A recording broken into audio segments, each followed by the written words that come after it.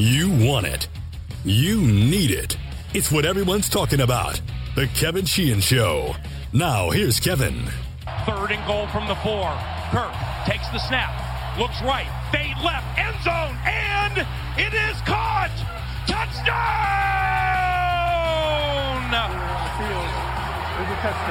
Bonjour, San Francisco, and au revoir, New Orleans Saints. And with that, Kirk Cousins had engineered his 14th fourth quarter or overtime game-winning drive. And some of you thought it was the first time he had done it. Aaron's here. I'm here. Ross Tucker is going to join us here very shortly to go over all 4 NFL playoff games, and they were great this weekend. All 4 of them coming down to the final 2 minutes. You had 2 overtime games, including the Minnesota win in New Orleans to knock out Drew Brees and the Saints. You know, those lazy, incorrect narratives that some of you don't even know are incorrect, and by the way, that's what makes them lazy, have been following Kirk Cousins' career since the day he took over in 2015 as a starter in Washington. You've been annoying in this conversation that we've had over the last several years because you've been incorrect so often. And yes, I'll admit up front, I've been a little annoying as well in this conversation. I've never taken it personally. I hope you haven't either. But I am going to gloat a little bit today because that was, despite all of the other fourth quarter game-winning drives he's had, and again, yesterday was his 14th, not his first. Yesterday was the moment. Even I can admit that. It came in the biggest of stakes games on the road against an opponent that was an 8-point favorite. The biggest favorite of the weekend were the Saints, in a place that's very difficult to win against a team that's been very good this year, a 13-win team with a Hall of Fame quarterback. And Kirk Cousins played well. He did play well. You know, I heard a lot of conversation during the game, on Twitter and with various friends who were texting me that said Kirk looks tight. He's not playing well. And I'm like, what are you talking about? The man converted 8 third-down throws in the game for conversions that moved the sticks. Was he spectacular? No. Did the defense lead Minnesota to that win? Absolutely. Was Dalvin Cook sensational in the first half? He was. 12 carries, 10 yards in the second half. They did not have a running game in the second half. Did Mike Zimmer call an exceptional game defensively? He did. Did he get way too conservative late? I think he did. And I thought we were headed towards a loss. And then I'd have to come in here with my, Aaron, what I do when Kirk loses, my list of excuses. That's right. All of the reasons why he lost. And I will tell you this. If they had lost that game in regulation or in overtime, like if New Orleans had won the coin toss and had gone down there and scored first and Minnesota never touched the ball in overtime, I would have blamed Mike Zimmer more than anybody else. He got way too conservative in the fourth quarter with a 20-10 lead and a 20-17 lead. And if you want to say that he didn't trust Cousins and he was afraid Cousins might make a tragic mistake, that's fine, and I sort of sensed that maybe that's the way he was feeling. I think Mike Zimmer's just a conservative coach by nature. He relies on his defense, a defense that's been very sporadic all year long, but yesterday was outstanding with that pass rush, especially considering that they had 2 secondary guys out, and then Xavier Rhodes got hurt during the game. It was their defense. It was Dalvin Cook. But Kirk Cousins had a hell of a game, and that was even before the overtime drama where he delivered on that drive 4 of 5, including the big one to Thielen that set up the game winner to Rudolph, which I will now address right now. That was offensive pass interference. It was. It should have been called. It doesn't always get called. It almost never gets called. No, that sort of extension of the arm gets called a lot. I don't know what the percentages are. I would say that extension of the arm, the way he extended the arm to create the space, probably gets called 50% of the time. 40% of the time, I'll give you worst case. It's a subjective thing. I think if they had flagged it, I would never have said, even though I was rooting for the Vikings, that was an awful call. What I am glad about, however, is that when it went to New York and to Al Riveron, they did not overturn that call because they haven't all year long. That was offensive pass interference, in my opinion. We see it get called sometimes. We see it get ignored a lot of the time as well. I don't know, 50-50, 60-40, whatever you think it was. If it had been flagged, no one would have been shocked. The fact that it wasn't flagged, no one was shocked. It goes to New York. We've seen all year they haven't overturned calls like that, and they didn't yesterday in New Orleans, of all places. The irony of all of that. How about this in the last 2 weeks? The rule that was created to appease the whining New Orleans franchise and their fan base. A rule that we knew back in August was problematic and was going to be an issue for the league to administer and manage all year long. And it's been a disaster in the way this has been implemented. How ironic is it that last week they failed to review a clear defensive pass interference against Seattle in the end zone that would have created a 1st and goal and probably led to a Seattle win, which would have made New Orleans a top 2 seed, and they wouldn't have been playing yesterday. And then in the playoff game in the same place where it happened last year, an offensive pass interference did get reviewed. There was some talk that it hadn't been reviewed. Of course, they did review it, but Al Riveron essentially saying, this was the kind of subjective call that we do not overturn. That's not what the rule was intended to do on a play like that. Excellent game, excellent win. Major career moment for Kirk Cousins, even though the narrative about him not performing in the clutch has gotten incredibly twisted and has been very incorrect and lazy over the years. But yesterday was obviously in a playoff game, his first playoff win against a 13-3 team on the road against that particular team and playing the way he did, and especially in overtime, engineering that last drive to win the game was a career moment. Can he keep it going? Yes, he can. They're only a 6.5-point underdog at San Francisco. It's Kyle against Kirk. Boy, if you're a Redskin fan and you've hated Bruce Allen and Dan Snyder and what they've done to this organization, understand this, even if you're not a Cousins fan or a Shanahan fan. What they are going to have to live through next Saturday afternoon in that game is gut-wrenching to them. They want those people to fail. They did. They badmouthed them on the way out of town. They badmouthed them while they were here. It's the petty, low-rent way in which this operation has been run over the years. And if you dislike the people that are running this organization and one of the people that just got fired from this organization, trust me, they were not rooting for Kirk Cousins yesterday. They want him to fail. They want Kyle Shanahan to fail. The two of them will face off next week. What about all of the other games? Let's bring in Ross Tucker. Ross, of course, played in Washington for a period of time, knows the Redskins, and, of course, knows the NFL really well. And we've had him on the podcast before and always enjoy his visit. And you've got like a million podcasts yourself. I mean, you're the king of podcasts. Give us the 2 or 3 that everybody should be listening to right now. Well, I mean, I have a daily one, the Ross Tucker Football Podcast. So if you want an ex-Redskin or ex-NFL player in about 30 minutes, let you know what's going on in the NFL every day, you can listen to that one. And then probably, Kev, like everything else, the fantasy podcast, Fantasy Feast with Joe Dolan is very popular, as is the Even Money sports betting podcast with Steve Fezzik, the only 2-time winner of the Super Contest out there at the Westgate in Vegas. So, and honestly, I'm into those too. Like every year I get further removed from my playing days, the more fantasy and betting interests me when I'm watching the games. I mean, every game I watch, I am always entertained by football, but there is no question, dude, it makes it more interesting when you have something on the game. Well, welcome to the club, because I've been a degenerate for about 40 years and been involved in all of this stuff forever, and it's always been a big part of my podcast, Gambling Talk, as well. At one point, Ross, this year, and Aaron will tell you, Aaron, my producer, who's on right now as well, I was 26 above 500. I'm now a couple of games below 500, which, by the way, is the definition of gambling. It's not for everybody, and more times than not, you're not going to win. If you understand that, you're in much better shape. All right, and it's true. It's true. But so first of all, I'm up 24 units for the year. That's amazing. Yeah, for the season, I got up to as high as 30,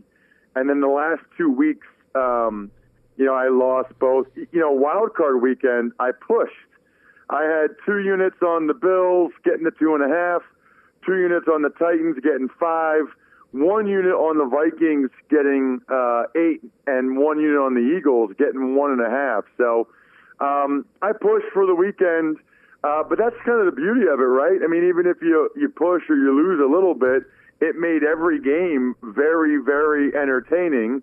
I'm just still very angry at the Buffalo Bills for blowing that when they were thoroughly dominating the Texans for 40 minutes. I cannot believe that bet didn't cash. And then for the Eagles, I guess I'm mad at Jadeveon Clowney because I kind of feel like if Carson Wentz doesn't get hurt, the Eagles win that game. So it's funny. You always justify it that way, right, Kev? Like in my mind, I was 4-0, right?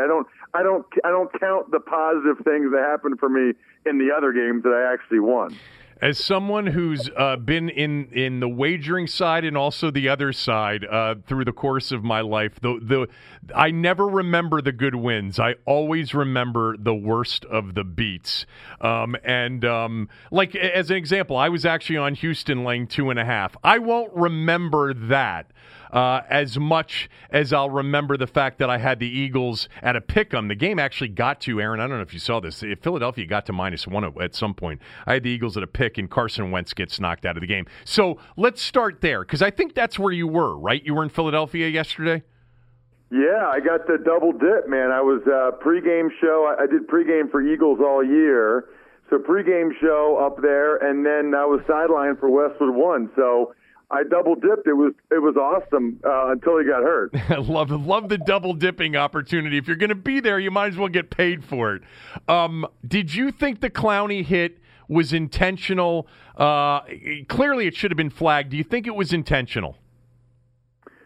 I don't think he was intentionally trying to injure him. No, and I was a very borderline player because I wasn't overly talented. So I've called dirty a bunch of times in my career. People said I was cheap or whatever. So I'm not the guy to sit here and say a hit was dirty or was cheap. I do think a flag should have been thrown, and I think the NFL saying, well, he was a runner, blah, blah. Dude, even if he was a runner, first of all, you're down on the ground, and Clowney comes in with the top of his helmet, hits him in the back of the head. That should still be unnecessary roughness. And by the way, even when a quarterback turns into a runner, they protect those guys more. And they're full of crap if they say they don't. And I can tell you right now, they'll say whatever they want publicly. Privately, the owners, you can't tell me Jeffrey Lurie and Roger Goodell aren't saying, dude, you got to throw the flag on that. We're trying to protect these guys. Ultimately, though, does it matter that much? I mean, it wouldn't have brought Wentz back. Throwing the flag, he still wasn't going to play again. Okay, so the Eagles get 15 more yards on that drive, and I guess people feel a little bit better about it. But it's not like whether or not a flag was thrown on that play was the difference in the outcome. It's him getting hurt was the difference in the outcome. So McCown comes in, and he actually played really well. And he really, we've seen veteran quarterbacks over the years be forced into a playoff game. I can remember way back in the day, guys like Jim McMahon late in his career with the Eagles or with somebody else. I mean, a million different examples. And McCown went for it. He kept the ball on a read option and ran it 11 yards at 40 years old. And I loved the way he really seemed to be fearless in the moment. What did you think of his performance? And then I wanted to get to a certain situation where I think Doug Peterson failed him. But give me 30 seconds on McCown's performance. I thought Josh played pretty well overall, and I kind of expected him to play pretty well. He's always been a good backup. Doug Peterson is an excellent coach. I thought put him in some good positions. The big difference is red zone. I mean, they settled for 3 field goals. Yep. And twice on 4th down, they're not able to get it. Meanwhile, Wentz, even when the Eagles were struggling earlier in the year, Wentz was the best red zone quarterback in the NFL all year. Right. And the Eagles were the best. So you just can't tell me that they wouldn't have scored a couple touchdowns there. Now, maybe the Seahawks and Russell Wilson find a way to score more then because it changes the complexion of the game or what have you. But no question in my mind that they would have scored more points if Wentz didn't get hurt. But, yeah, I thought McCown was good probably other than the red zone. Yeah, and so that's where I would get to. The one gripe, and I think Peterson's a phenomenal coach. I hated the decision to go for that first fourth down. It was 4th and nearly 5. There were 6.5 minutes to go. I think sometimes, Ross, coaches look at an 8-point lead and they just assume it's a one-possession game, where actually it's 50-50 that it's a two-possession game more times than not. And I just felt like in the moment watching that game, they were moving the football. They were capable of getting stops. I really thought he should have kicked the field goal there. What did you think? Well, I think the argument would be they hadn't been able to score a touchdown yet.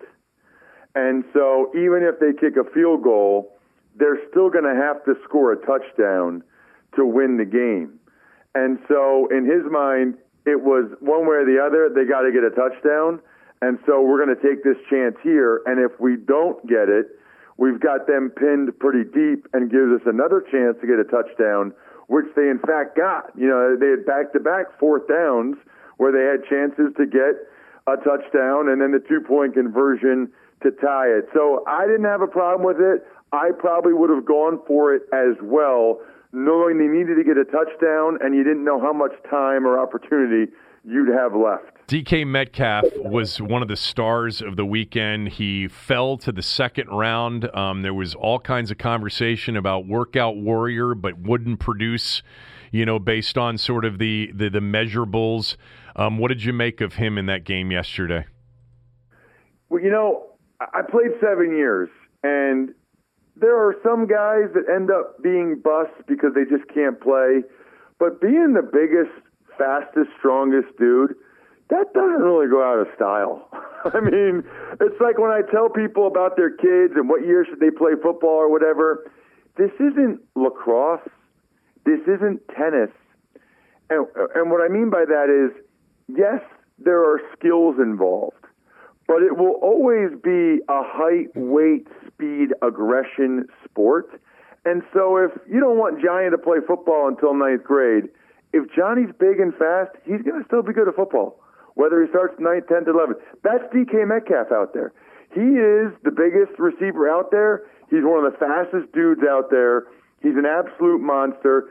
People really didn't think he'd be able to run some of the routes that he does. And you think about all the receivers that were taken ahead of him, I give the Seahawks a lot of credit for saying, you know what, let's just start with what he does well, and he's already shown that he does that even better than they thought and can do even more than they thought. I thought he was fantastic. I also thought a former coach of mine, when I was with the Redskins in 2001, can we please give Brian Schottenheimer a little bit of credit? Yeah. I mean, all anybody ever does is just talk negatively about him because of some of his previous stints with, like, Jeff Fisher. You know what? Maybe Jeff Fisher was the problem. Because Schottenheimer comes in, I thought the deep play-action pass to the touchdown for Metcalf was awesome. Yep. And then how about 3rd and 10? Yeah. Everybody else in the league runs that and punts it away. They throw a deep post, and, who knows? Maybe that could have been picked off or whatever. And obviously it could have been incompletion to stop the clock. They went for it. They got it. Schottenheimer deserves a lot of credit. Yeah, he's got a quarterback he can trust as well. You said something that was – it's funny because I've been I've coached basketball basically on and off for 30 years. And when I would talk to parents about their sons, and when I've done that recently about football, I've said the same thing that you just said. I've said, with football – if they don't want to play, do not force it on them. This is not a sport you force your kids into playing. They've got to want it. They've got to want to do it. And with football, if they don't decide to play until they're a junior in high school, if they're athletic, they'll be fine. It's so true about that sport, whereas in other sports like basketball, if you're athletic and you decide, I'm going to start playing basketball in the junior year, it's too highly skilled, and honed skills over the years, ball handling in particular. Football, if you're big, strong, and fast, you can go out there for the first time as a junior in high school and kill it. I think that's great advice, too. for parents. All right, I want to talk about Kirk Cousins because I opened up this podcast. I'm one of the people here, Ross, in this city that loved Kirk Cousins, that thought the Redskins butchered the Cousins situation 7 ways to Sunday. They had a chance to sign him after 2015 to a team-friendly deal. They didn't have any vision on him. Then they should have traded him when they weren't going to pay him and gotten something back from San Francisco. So I always put it on the team as to why he's not here, and I've been rooting for him ever since. And people like to talk about he's never delivered in the clutch. Yesterday was actually his 14th career game-winning drive in the fourth quarter or overtime. But it was clearly, even for people like me, it was the defining moment of his career yesterday. What have been your thoughts on him, and then what did you think of him yesterday? So 2 things. Number one, I agree with you that I thought the Redskins mismanaged that situation by not signing him to the money he wanted earlier, because he is a franchise quarterback. He is a top 12 quarterback in the NFL and better than that this year. And the Redskins could have locked that in. He's also been very durable throughout his career, and he's a tremendous ambassador and face of any franchise. Now, that said, I know Bruce Allen got fired, and I thought it was the right decision by Dan Snyder, but I thought the trade for Alex Smith, given the context of the situation they were put in, was extremely impressive. I mean, to bring in Alex Smith and then have him under contract until 2023 at $23.5 million a year? Are you kidding me? I mean, guys are going to be getting $40 million a year at that position in 2 months. And you were able to get Alex Smith locked up for that long at $23.5 million? I thought that was a tremendous trade. And, you know, I tweeted that at Ross Tucker NFL. People are like, he should still be fired. One good move. I'm not saying he shouldn't be fired. I'm just saying you can still say positive things about people when they lose their job. Everybody has a batting average, and his batting average was not high enough. But that was a big time move by Bruce Allen. I love what Cousins did on Sunday because I hate lazy narratives. Yep. I hate crutches by people in the media that don't actually do the work. They just pile on, and they just go with what the consensus is because it's just a safe haven to say, Kirk Cousins is an elite, Kirk Cousins isn't a friend, he can't win the big game. So I love when someone shoves that up there, you know what, and Cousins makes the throw that he makes to Thielen to score the winning touchdown after that to Rudolph. I love that because now those people have to figure out what else they're going to say. It's kind of like why I wanted Marvin Lewis, Andy Dalton to win a playoff game with the Bengals. You know, I don't want people to say, they never won a playoff game. No kidding, dude. We already know that. Can you please provide some value? I'm listening to you while I'm driving to Chick-fil-A. Can you say something in these 7 minutes that I don't already know and haven't heard or seen on Twitter 543 times? Yeah, it's funny. I mean, I think you and I probably agree on a lot of things, and I don't know that I knew that. I know what we had you on the show before, but I guess we haven't talked about this thing specifically because I called it, early in the show. I said, you're entitled to your incorrect, lazy narratives, which is what everybody has been on. Now, I've been just as annoying. I know people like me who have been supportive of Cousins have been just as annoying with, our excuse making every time he hasn't delivered. The defense wasn't good or he didn't have a running game or whatever it was. And a lot of those things were true over the years. But anyway, I'm so happy for him. And one of the reasons I'm happy for him, Ross, is I know this organization and them, the paths they've taken, which have typically been low rent, whether it's on Scott McLuhan leaking stuff to the Post about what a drunkard he was, or after offering Kirk a lowball offer after 2016, $31 million short of what the Vikings would offer 8 months later, and calling him greedy. Some of that, for me as a Redskin fan, but not appreciative of the way it's been run here over the last few years, I know how much it's painful to them to see him do well. Do you think they have a shot at San Francisco Saturday? I do. I really do. Primarily because I don't think San Francisco is as good as they were earlier in the year. I do think the short week is tough for the Vikings to go on the road again on a short week. But you win in the Superdome, man. You can win anywhere. And here's the thing. that was no fluke. They beat their butts, and they beat their butts up front, both sides of the ball, which I couldn't believe. You got Danielle Hunter and Everson Griffin playing that well. That probably ends up being the difference in the game in San Francisco. Is it Bosa and Buckner and Armstead, or is it Danielle Hunter and Everson Griffin that dominate up front? We all love the skill guys in fantasy football, and I'm not saying this just because I was a lineman, but, you know, most of these games, like everybody's talking about Derrick Henry. You see how many times Derrick Henry was able to run for 5 yards before he was touched? I mean, can we please talk about the Titans beating the Patriots' brains in? I mean, you know, the game is not as complicated as people make it, and it's rare when the team that wins the battle of the trenches does not win the game. Yeah, I mean, that's an interesting way to look at that game Saturday, and I think it's the right way to look at it because Danielle Hunter's a star that a lot of people don't know. He is a game wrecker, and he's been that way at times this year. And then you've got what they have in Bosa and that speed up front.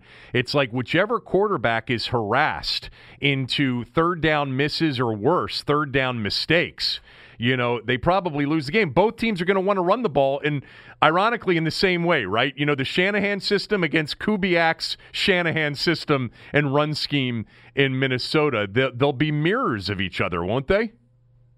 Correct, and it says a lot for that system, you know, that at least one of them is going to get into the conference championship game too. And I'm not sure they're both, like, overly talented, although I thought it was weird that everybody thought the Saints are going to blow out the Vikings. I mean, they got a top 10 quarterback. They got a top 5 receiver duo. They got a top 5 running back. They got a top 5 defensive end duo. They got a top 5 linebacker duo. They got a top 5 safety duo. I mean, the Vikings got a lot of good players, dude. Yeah. Like to think that they're going to get blown out and they got a lot of playoff experience. No, and they didn't. That's why I loved the Vikings getting the 8 points. I thought that was crazy. Yeah, they're going to get 6.5 less than a touchdown. It looks like they're begging the public to bet San Francisco and lay less than a touchdown, which usually works out poorly for the public. All right, the other two games real quickly. So you mentioned Derrick Henry. I thought he was the best player I watched this weekend. And to me, what they can do running the football gives them a chance against Baltimore. Agree or disagree? Agreed. What I don't like about it for the Titans is they're the only team in the playoffs in the AFC that hasn't played the Ravens yet. And I liken the Ravens to playing like Army or Navy or Air Force in college football. The scheme is so different and so unique that the first time you actually go up against it, it is a real awakening. Your scout team's not able to do a very good job with it, and then you get to it, and even if they do a decent job, the speed of it is just so different. So what happens then is the Ravens get a lead. They get up 14-0, 17-3, whatever it is, and then as the Titans, do they get away from Derrick Henry? Do they start to throw it with Tannehill? They probably will, and they'll probably fall into the same trap everybody else that's played the Ravens has fallen into. Yeah, it's a great analogy because those teams that see the triple option, you know, Army, Navy, Air Force, Georgia Tech for the first time are usually at a disadvantage. And sometimes those are great underdog plays during the course of the college football season. I didn't think about it that way, but to your point, it's like Tennessee has to use their running attack, which San Francisco ran the ball against Baltimore and Buffalo did to a certain degree in the last two games they played that were competitive, Baltimore that is. Tennessee's almost got to get a lead or keep it, you know, or keep pace with it until they figure it out to have a chance. Totally agree. I think if they score first, they have a chance. If they don't score first, I think they probably have major issues. Yeah, agreed. All right, last one. I'll let you run. Houston, any shot at Arrowhead? Seattle, I'm assuming you do give them a shot at Green Bay. Yeah, I give whatever team Russell Wilson's playing for in any game ever until the end of time a chance. I think he's the best quarterback in the NFL. If I could only have one for the next 10 years, it's Russell Wilson. The guy's unbelievable. As for the Texans, Not really. Now, I know they played them well earlier in the year, but this Chiefs defense is playing so much better than they were then. Maybe that gives the Texans a little bit of confidence, but I don't have a whole lot of faith in the Texans. They're basically Deshaun Watson and a bunch of guys. I think the Chiefs probably hammer them. At Ross Tucker NFL, listen to all of his podcasts. They're all available in the same way you get this podcast. Google Play, Stitcher, iTunes, Apple Podcasts, all the ways you get a podcast. He does a great job, and I really enjoyed the conversation per usual. Thanks, Ross. Absolutely. Take care, Kev. All right, thanks to Ross Tucker, who I probably kept a little bit longer than he wanted to be here. I know he had to get out in a hurry, so I appreciate him giving us some time. Real quick word about mybookie.ag. It's already the most trusted and reputable sports book in the industry. A couple of you have tweeted me, which I appreciate, that it's worked out well for you, that you had a little bit of a difficult time figuring out the promo code and the offering, but they made it easy for you, so I'm glad it's worked out. But mybookie.ag is really the place that you can trust, and there are a lot of places out there you can't. You know you're going to get paid if you win. You know you're going to get quality lines. You know you're going to be able to bet in any way you want to bet a game, straight bet, parlay, teaser. You can bet futures. You can go in-game action. Head over to mybookie.ag right now. Use my promo code KevinDC to get half of your initial deposit in free wagers. That's just the start of your savings. Make sure to check the site out during all of their promotions because there's something new on their site all the time, and you want to take advantage of those deals. Go to mybookie.ag, use my promo code KevinDC, and start winning today. 2-2 smell test over the weekend. Aaron had Houston laying the 2.5, had the over in the Houston game. If I could have gotten a touchdown, almost did with that play to Taiwan Jones, where Deshaun Watson got hit and avoided the sack, escaped, hit Taiwan Jones, and he was in the clear. I was like, go! And then once he got knocked down at the 9-yard line, you knew they would play for the field goal, which kept the game under. All 4 games this weekend under the total. Yes. All 4 of them. I had Houston laying 2.5. I had the over in that game. That split. And then I had Minnesota yesterday, which won. And then I had Philadelphia, which I do believe what Ross said. Had Carson Wentz been in the game, they've been a good red zone offensive team with Wentz, that they may have won that game. Philadelphia went from a 1.5-point dog to a 1-point favorite. There was a ton of sharp money on the Eagles before that game kicked. I ended up getting it at a pick and lost. 2-2 smell test, a loser for the year right now. Couple of games below 500 with still divisional round, championship round, Super Bowl, still have a chance to get back to 500. Out of the 13 years I've done this, I believe 10 of them have produced winning seasons, and the 3 that ended up being less than 50%, Aaron, in terms of record-wise, they were like 48.5% to 49.5%, somewhere. They were barely below 500. I don't want to be below 500. I'll still try to make a run here. And I already like some of the games for this weekend. I do think I like Minnesota a little bit, plus that number. I'm thinking about playing it right now and buying the half point right now at 6.5 to get it to 7. I'm pretty sure I like Tennessee a little bit. At the same time, I think that the public's going to load up on Seattle at Lambeau. That's what I'm guessing. I think I'm going to like the Packers in that game, even though I don't think they're very good. It's the same way I thought about Houston this weekend. I thought Buffalo was the better team, but my contrarian instincts said public thinks Buffalo's going to win this game, that Houston's not very good. Houston will figure out a way to cover. They did.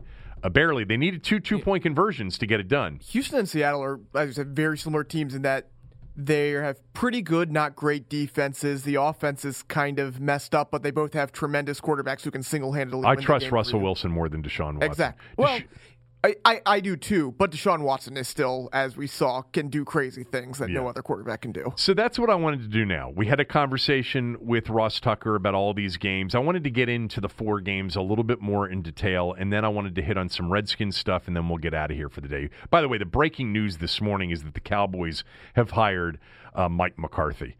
First of all, what they did in this Jason Garrett saga over the last week was really interesting. And then they fire him or they don't renew him. You know, right. They make the announcement. They presented the announcement as we have decided to not, sign him to a new deal because his deal had run out.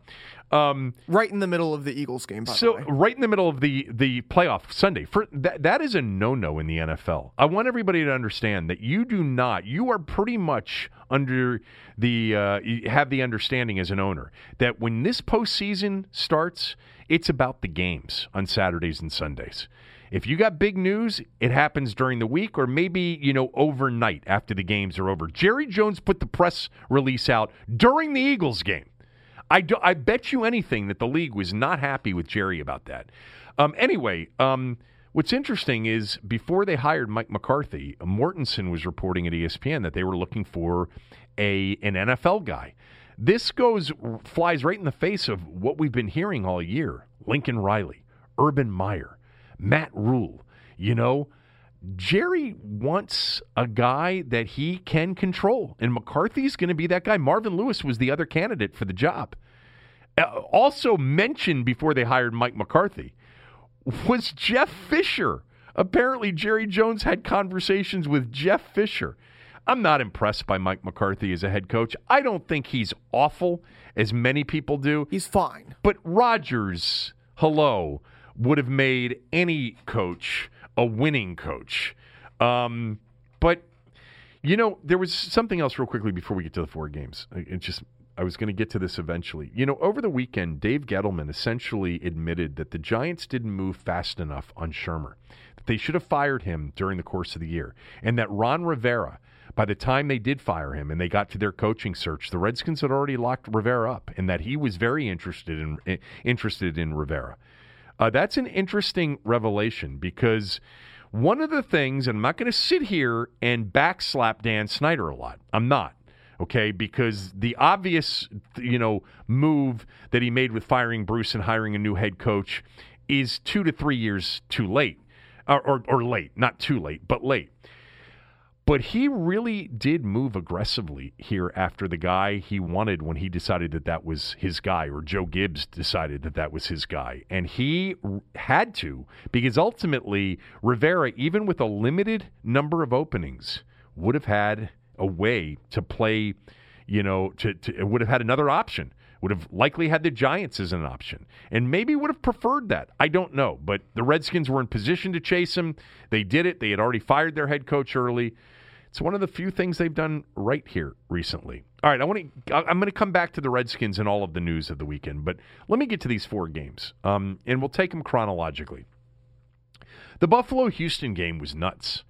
It was a crazy fourth quarter in overtime, but before we got to that, I loved Buffalo's offensive game plan. It was aggressive. It was using Josh Allen as a runner in so many ways. They used him on quarterback power sweeps, quarterback draws. They used him as a receiver. Quarterback zone read. They used him as a receiver. He's also very good off schedule. I'm a Josh Allen fan. Cooley was all over him, said he's going to be a really good NFL quarterback. He's a baller.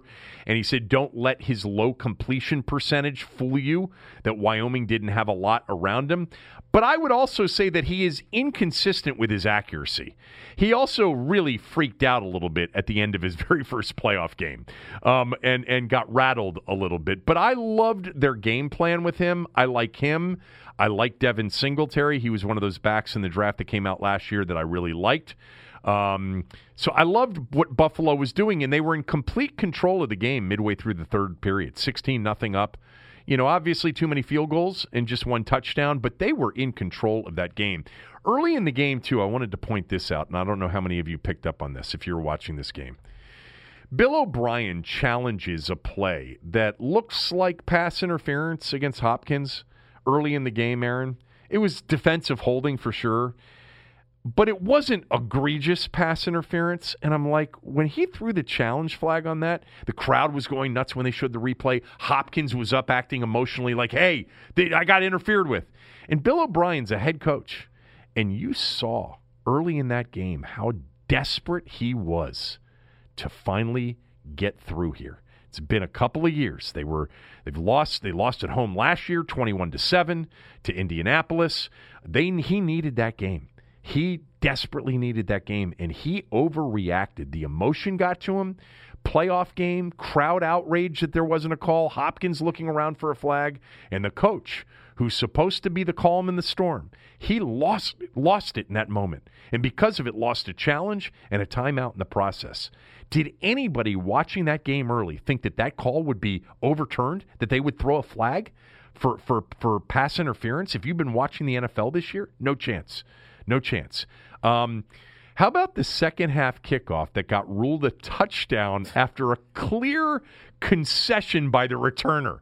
I mean, thankfully, common sense prevailed, and they called it a touchback, but my God.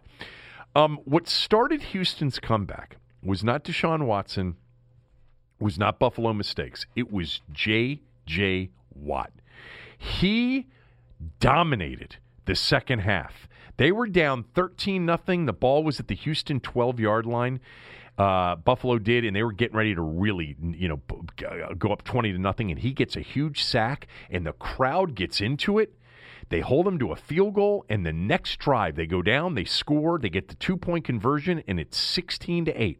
Next drive, here comes Watt again, pressure. Ball comes fluttering out of Allen's arms, incomplete. They get a turnover, first of all, make it 16-11. Then down 16-11, 3rd and 4, here comes Watt, gets a piece of Allen's hand. Ball goes fluttering, incomplete. Now Houston gets the ball, scores, 2-point conversion, and all of a sudden, they're up 19-16. But that's not even the crazy portion of the game. The crazy portion of the game comes on the drive when Buffalo's down 19-16. And they are driving for either the tying field goal or the go-ahead touchdown. And they've got the ball at the Houston 28-yard line with just over 2 minutes to go. Easy field goal range to tie it. It's 3rd and 13, and Allen drops back. This is one of those situations. He got rattled a couple of times at the end of the game. There was the play where he tries to lateral it. It's like, what are you doing? I want to talk about that play in a little bit, though. We'll get to that in a moment. But on the 3rd and 13, he gets called for intentional grounding. It's a 14-yard loss and loss of down. The ball's back at the 42. It's 4th and 27 now for Buffalo. They have all 3 timeouts left. And instead of punting, they go for it. And Allen takes another sack. This one's a 19-yard loss. And now Houston has the ball at the Buffalo 39-yard line with 1:35 to go. 4th and 27 with 3 timeouts left. Sean McDermott, are you crazy?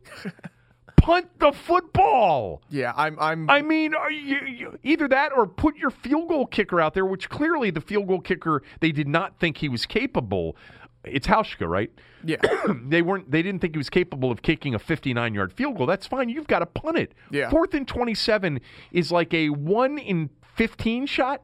Maybe? I'm one of those guys who always likes going for on 4th down. And even I was like, no, this is dumb. Punt it. First of all, Allen killed him with the intentional grounding. Killed him. You got to figure out a way to see where that pressure's coming from and get the ball out of your hands. And maybe on 3rd and 13. And especially don't run backwards. Yeah, and maybe on 3rd and 13, McDermott, they should have run the ball anyway and just said, we'll kick the field goal and we'll go to overtime, or we'll try to stop them on defense. But then comes an even more interesting part of the game. Actually, that was pretty interesting. But Houston has the ball. They run it 3 times, forcing Buffalo to call all 3 of their timeouts, their remaining timeouts. And they're faced with a 4th and 1 at the Buffalo 30-yard line with 1:16 to go in a 19-16 game. So Buffalo gets the first 3 down stops, uses their timeouts, and now they're in 4th and 1. I'll just tell you right now. Well, I'll ask you first. Did you think they should go for it or kick the field goal? I like going for it there, I'll be honest. I did too. And I would have that. To me, it was 6 1/2 dozen the other. If they had kicked a 47-yard field goal, if they felt like Fairbairn was a pretty good bet indoors to make it a 6-point game, forcing Buffalo to go 75 yards with no timeouts in the final 1:10 to win the game, that wouldn't have been a bad call either. But, if he misses the field goal, Buffalo's got great field position. 4th and 1, the way they had been playing there in the fourth quarter, I thought they could make it and end the game. They went for it. They didn't get it. Didn't love the call. This was a call, though. Yeah. What was the call? I'm forgetting what the call is. It was a QB sneak. They tried to go. Oh, yeah, with Watson. With Watson going into basically the strength of the Bills' defense. Yeah. I didn't love that. So then Buffalo gets the ball, and that's where Josh Allen tries this crazy lateral. You know, all they need is field goal range, and he puts the ball out there on a crazy lateral that puts it at risk of ending the game. He really did lose his mind a little bit. I like him a lot. Yes. I think he's a good player. I think he's a badass baller, competitor. I think he can throw it. I think he can run it. I like him. I think he's a good player. You know, they nearly won the division. Yeah. That game at New England, remember he drove him down at the end in Foxborough? Now, maybe if New England's got to beat the Dolphins to win the division, they win that game, but they needed to win it to get the bye, and they didn't win it. Buffalo could have potentially won the division on that last drive in Foxborough in Week 16. But that lateral was nuts. Not sure what he was thinking about. Here's the fight. It was crazy. It was Joey. It made no sense. And it ended up actually being good for them because it stopped the clock. And he calmed down a little bit. Were you talking about his lateral play? The lateral. What really stopped the clock was the throw to Beasley that was marked a first down and then went to replay. Right, that did. But I'm talking about even earlier than that. It actually saved them some time by going crazy and lateraling because the ball got knocked around and knocked out of bounds. And while it was a crazy play, it ended up working for the better for him somehow. Well, they got in field goal range, and despite Booger McFarland's advice, which on 3rd and 10 was to run it and then spike it on 4th down. Joe Tess, look, most of you that have listened to me know that I'm not a Tessitore fan. I think he's small time, and this is too big of a product for him. That's just my feeling. I'm sure he's a nice guy, and he can do, as he was doing for many years, Nevada, Utah State on Friday night. That to me is his speed, not Monday Night Football, not a playoff game in the NFL. And Booger McFarland, I actually like Booger more than Tessitore.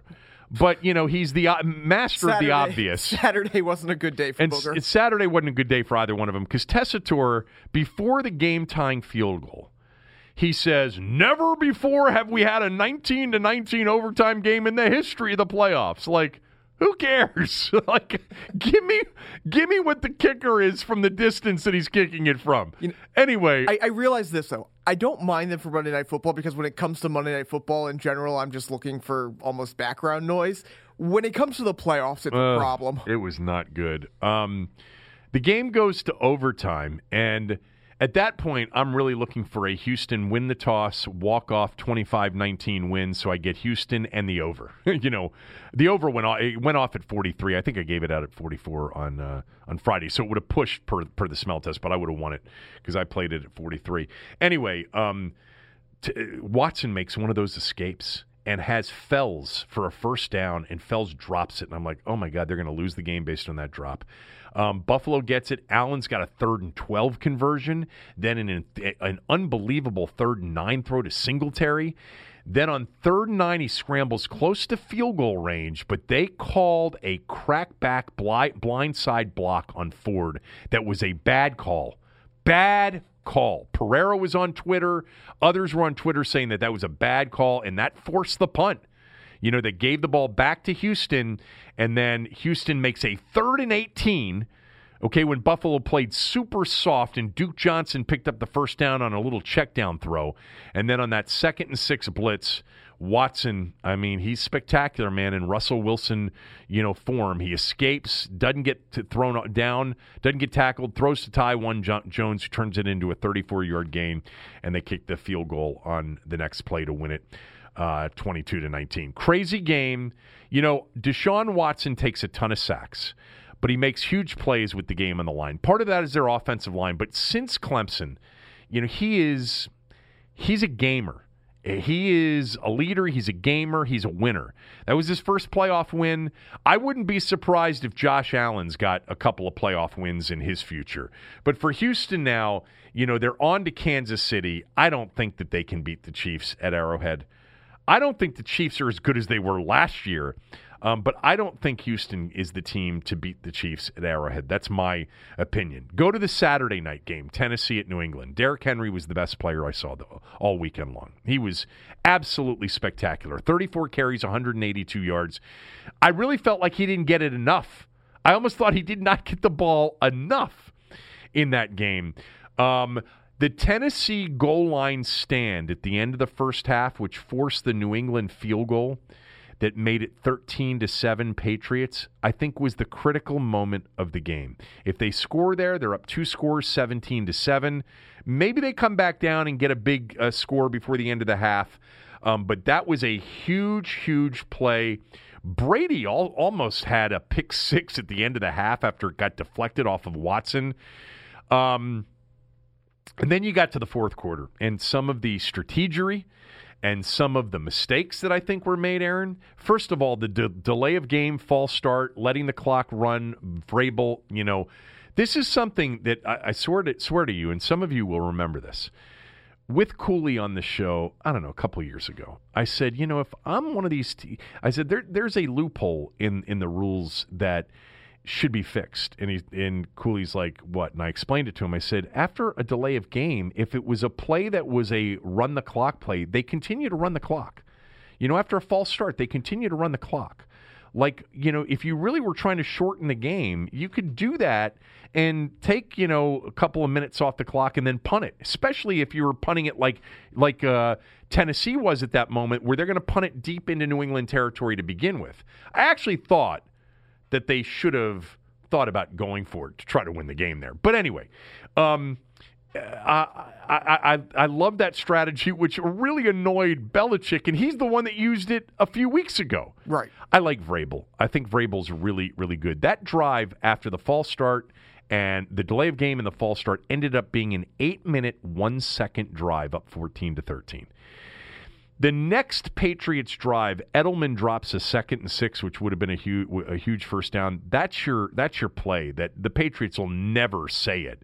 That's the play that was shocking, because if Edelman catches that, they move the chains, they're on a roll. I think they probably end up getting into field goal range to win the game. Hindsight, obviously, is 50-50, as Steve Spurrier once said. But for me, in this game, choosing to punt on 2 different occasions, I thought were mistakes by the Patriots. It's easy after the fact.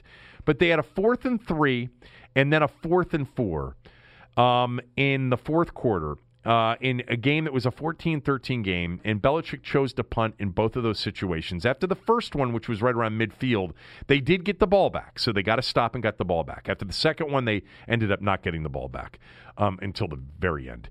I just thought, looking at that team, Tennessee, and that running back, that your odds of making a 4th and 4 were better than your odds of getting the ball back against that team the way they were playing.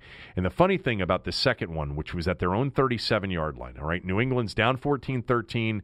It's 4th and 3, 4th and 4 from their own 37-yard line, I believe it was.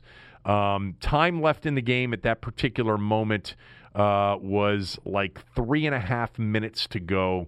And I really thought they should go for it there, Aaron. And the reason for me thinking that they should go for it in their own territory is that even if they miss in a 1-point game, it's going to be hard for Tennessee to run the clock out at that point because it's a short field. A longer field gives them the opportunity to do what they did, which is run the clock out, essentially. A shortened field, even if they score a touchdown, you're down 21-13. If they kick a field goal, 17-13. If they make one first down, you're still not in a deep hole. But anyway, I thought that was really conservative by Belichick. And then when they finally did force Tennessee to punt at 14-13 with, 25 seconds left where Kern punted it, he didn't have anybody back to field the punt. He pulled Edelman up, and they went for the block. But because there was nobody back to field the punt, they lost 10 yards of field position and probably 5 to 7, 8 seconds of time. So when they got it back, finally, the ball was at the 1-yard line with 9 seconds left. And Brady threw the pick six, on the interception, which really the guy that intercepted it should have gone down because they had to kick it off at 20-13. They went for 2 in that spot. Whatever. I'm not going to. That's fine. I don't have a problem with that. The analytics people say it's absolutely the right move to try to get it to a 9-point lead. Personally, I'd rather the other team be forced to go for the 2 if they have a wild play on the final play of the game to try to tie you. But anyway, that Derrick Henry performance was incredible. I give the Titans a shot. I give them a shot at Baltimore. In the same way, we talked about it with Ross Tucker. If they can run the football, and I think it's a great point by Ross, that Tennessee hasn't seen an offense like Baltimore's, but man, I don't know that Baltimore is going to be able to shut down Derrick Henry completely. And here's one more thing about that Tennessee-New England game. Ryan Tannehill's final numbers, 8 of 15, 72 yards, 1 touchdown, 1 interception. You know, if you're a box score reader, and I have a friend of mine in particular who, you know, gives me the rundown of games that he didn't actually watch based on reading the box score. You can't do that. He would tell me that Tannehill had a terrible game. How can you win with Tannehill? If you watch that game, Tannehill did not have a terrible game. Didn't have a terrible game at all. Actually made the biggest throw of the game, the 3rd and 8, late to convert for a first down. And I thought actually was very much up to the occasion in that game and would not think that he'd be overwhelmed at Baltimore either. Sunday, we've talked, pretty much all we're going to talk about as far as the Minnesota-New Orleans game.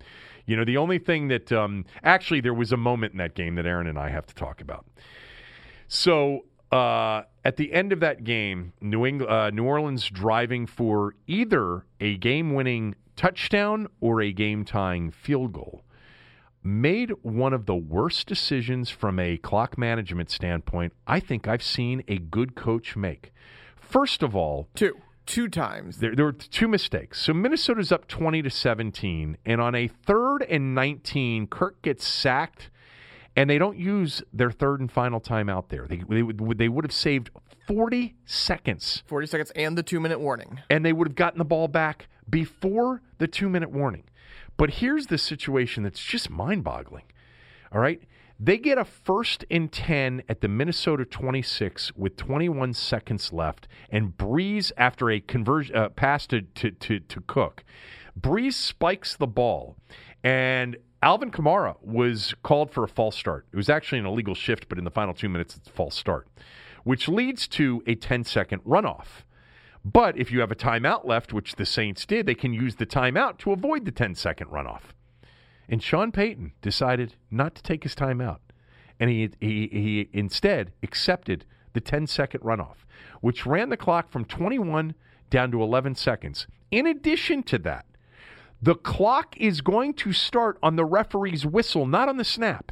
So now they got to be up at the line of scrimmage, and the clock's going to roll, and Drew Brees is going to take a snap with a running clock.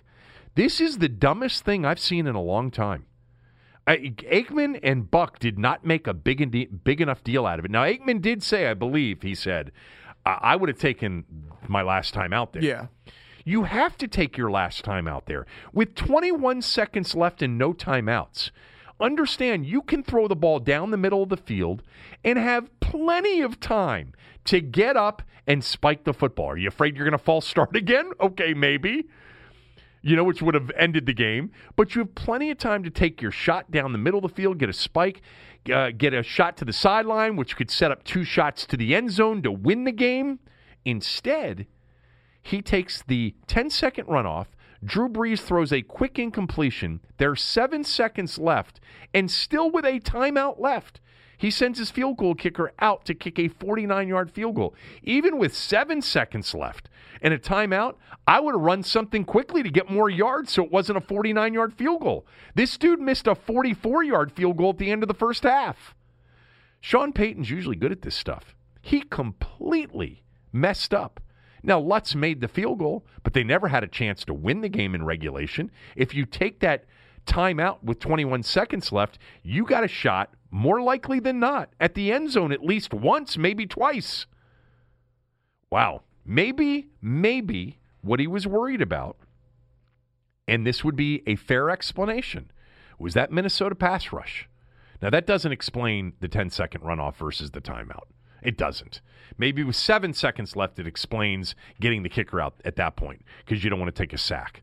But Drew Brees was harassed in this game. He was by Danielle Hunter, who is a star in this league. A lot of people don't know Danielle Hunter. He is an absolute pass rushing star, number 99 for the Vikings. All right, LSU kid, third-round pick in his fourth year, I think. Fourth year, Danielle Hunter, maybe third. Everson Griffin is a badass. Anthony Barr is a badass. Kendricks is really good.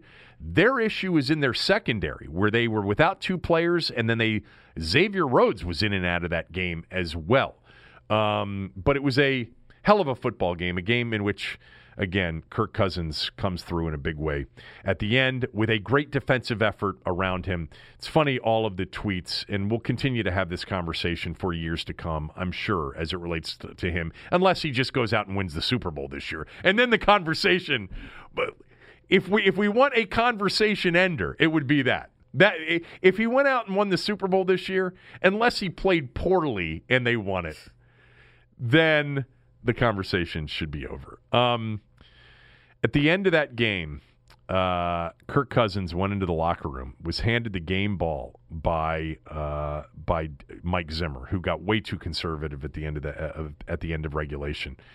And Kirk Cousins, a guy who Redskins front office people were bad-mouthing out in public, Super Bowls, chasing Scott Van Pelt around to tell him how bad Kirk Cousins was and what a bad person he was. Remember, Scott told us that story. And then inviting Scott to a game, which was crazy. But I've told you how low rent a lot of people in that organization have been, and they've been bad-mouthing him and Scott McCloughan. Anybody that doesn't buy into their delusion the last couple of years were pretty much thrown under the bus, privately and publicly. They told people that would listen, Kirk's a terrible teammate. His teammates don't like him. This was the locker room following the game yesterday. Hey, that's how we've won all year, team, right? Hey, you held them to 20 points, man. Yes, you gave us a chance at the end. I got 3 words for you. You like that? Yeah! What a great video that was. What a great moment if you're a sports fan, because he's become such a national story as much as he's been a local story, and I think a lot of people love to see him come through in that spot. One last point on this game before I get to last night's game. You know, it's not coincidental that Trent Williams and Kirk Cousins were the two people that Bruce Allen had the most issue with here over the years. You know, Kirk Cousins wouldn't take his $31 million below market value offer. It's also very interesting that Kirk Cousins on his way out said nice things about Dan Snyder, never even mentioned Bruce Allen. Trent Williams, remember when he came back midseason, said nice things about Dan Snyder, nothing nice about Bruce Allen.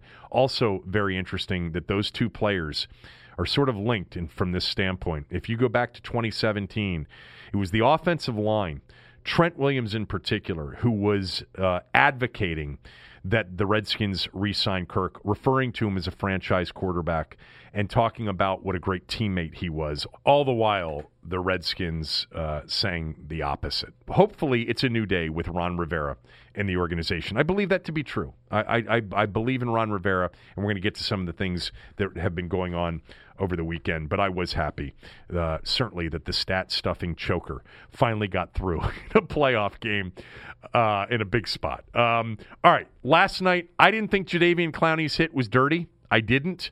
It should have been flagged, in my opinion, and I think Carson Wentz being out of that game cost Philadelphia a chance to advance.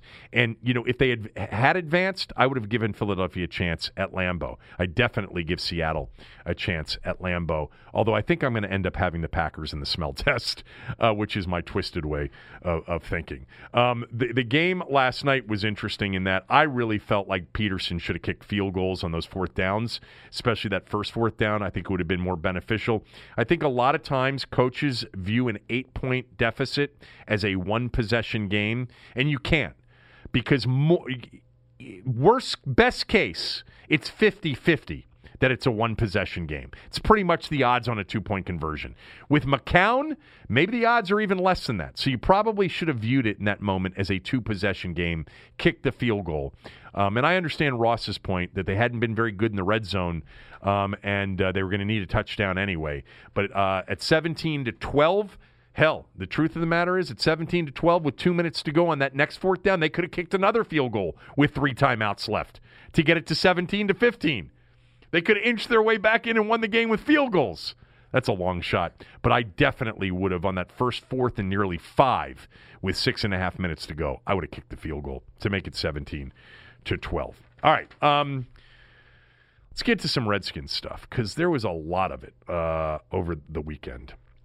So many reports over the weekend. It was really so many of you get so wrapped up into each one of these things, and I don't have a problem with that. I'm following it as well. There were no less than 24 reports on Redskins-related moves over the weekend. Some of them will be proven right. Some of them will be proven wrong. It's like this frenzy of information about the hirings, and some of the reports are about what's happened and what's going to happen. Lots to digest if you're into this sort of stuff, and I am following it. But my God, some of you are so anxious and you're so critical. There's so much hand-wringing over Ike Hilliard being replaced or certain coaches on the staff being replaced. If I hear one more person, fan, media member, tell me how nuts it would be, how crazy it would be if they let Eric Schaffer go, I'm going to lose it. How anybody would actually be upset or angered or confused about the possibility that Eric Schaffer might be gone. Are you serious? Do you know anything about Eric Schaffer? I know more than you do, and even I would admit that I have no idea if he's irreplaceable, which some of you are convinced he is. Is he impressive compared to the group that's been out there over the years? Yes. Is he smart? Has he done a good job? I think so. Have other teams been beating down the Redskins' door to get him or anybody else? I think the answer to that is no. The only people, Aaron, who have been here in recent years that have been aggressively sought after, and this is going to piss some of you off, are the guys that the Shanahans brought, all right, that Mike brought. Kyle, LaFleur, Sean. By the way, you've got LaFleur this weekend, Kyle this weekend, and Kirk this weekend in the postseason. The Redskins are 3-13 and have just replaced their head coach. If I had to wager, I'd wager that Schaefer's pretty good and has done a pretty good job. But is he so good that he can't be replaced? A contract guy? A cap guy? Come on. There are plenty of people out there doing that, right? Here's the point. To get worked up over most of these moves is a waste of time, in my opinion. All right? To get worked up over Eric Schaffer or Ike Hilliard or anybody else is a waste of time. I tweeted this out the other day, and a lot of you responded, that some of you have been, again, angst-ridden, critical of, Ron Rivera coming in and replacing some assistants and front office people. As I mentioned, most of you don't know anything about those people, but what you do know is none of them have won. None of them have won. Has won. If he blows out this whole place, and he's starting to, it's a good sign to me that this really is his show. Really is his show. That's a good sign. All right, a couple of the reports in particular. Adam Schefter yesterday reporting that the team will wait until after the draft to hire a general manager. The team's thinking, Schefter tweeted, is that it still has people in place for now, though anyone in the front office is in jeopardy after the draft, and there will be more changes to come. It was also, I believe, Jason LaCanfora who reported that the Redskins on Friday are looking at guys like Morocco Brown and Rick Spielman, and that Rivera's identified Rob Rogers, a guy that was the analytics and cap guy in Carolina, to replace Schaffer. So a lot of reports about Schaffer being gone, a lot of reports potentially about a GM decision being held off. I don't have a problem with any of this. I don't have a problem with any of this, in part because I really don't know, about the guys that he's bringing from Carolina, but I absolutely believe it's pretty typical of a new coach that's given some power, which, again, we're hoping that he's actually got some power. is looking to bring in guys he's familiar with. You know, when we left here Friday, Scott Turner's name was mentioned. Pat Shurmur's name was mentioned as potential offensive coordinators. I would suggest to you that if somebody's brought in to interview from Carolina, it's not an interview. It is essentially Ron Rivera was just working with these people a month and a half ago. So he's not interviewing them. He's seeing whether or not they like the fit. That's why I think Kevin O'Connell, more likely than not, is in trouble. Although I think that decision is going to come today or tomorrow. I think that they like Kevin O'Connell. I think the relationship with Haskins is a good thing. But it wouldn't surprise me if he's replaced. I also think Kevin O'Connell wants to potentially go with Josh McDaniels if McDaniels gets a head coaching job. So that stuff will be interesting to watch. I don't know what will happen with the OC. I think that's the next big piece of news to hit. Would not surprise me, though, if O'Connell isn't brought back. And again, would I be shocked? Would I be crushed? Would I really consider it to be a horrible move? I would not at all. All right, so that's it for today. The Caps, what a comeback that was. Crazy comeback yesterday to beat San Jose. 7th team in NHL history to score 2 goals in the final minute of regulation and then to win the game. There was also one other thing I was going to mention. One thing just broke. What? Tua is going to the draft. That's not a surprise. Not a surprise, but it's now official. Yeah, now it's official. Good. So Tua Tagovailoa in the draft with Joe Burrow, with Chase Young. The Redskins are in a good spot at number 2. All right. Thanks to Ross Tucker for joining us on the show today. Thanks to all of you for listening. Back tomorrow. Tommy will join us by phone from Florida. Enjoy the day.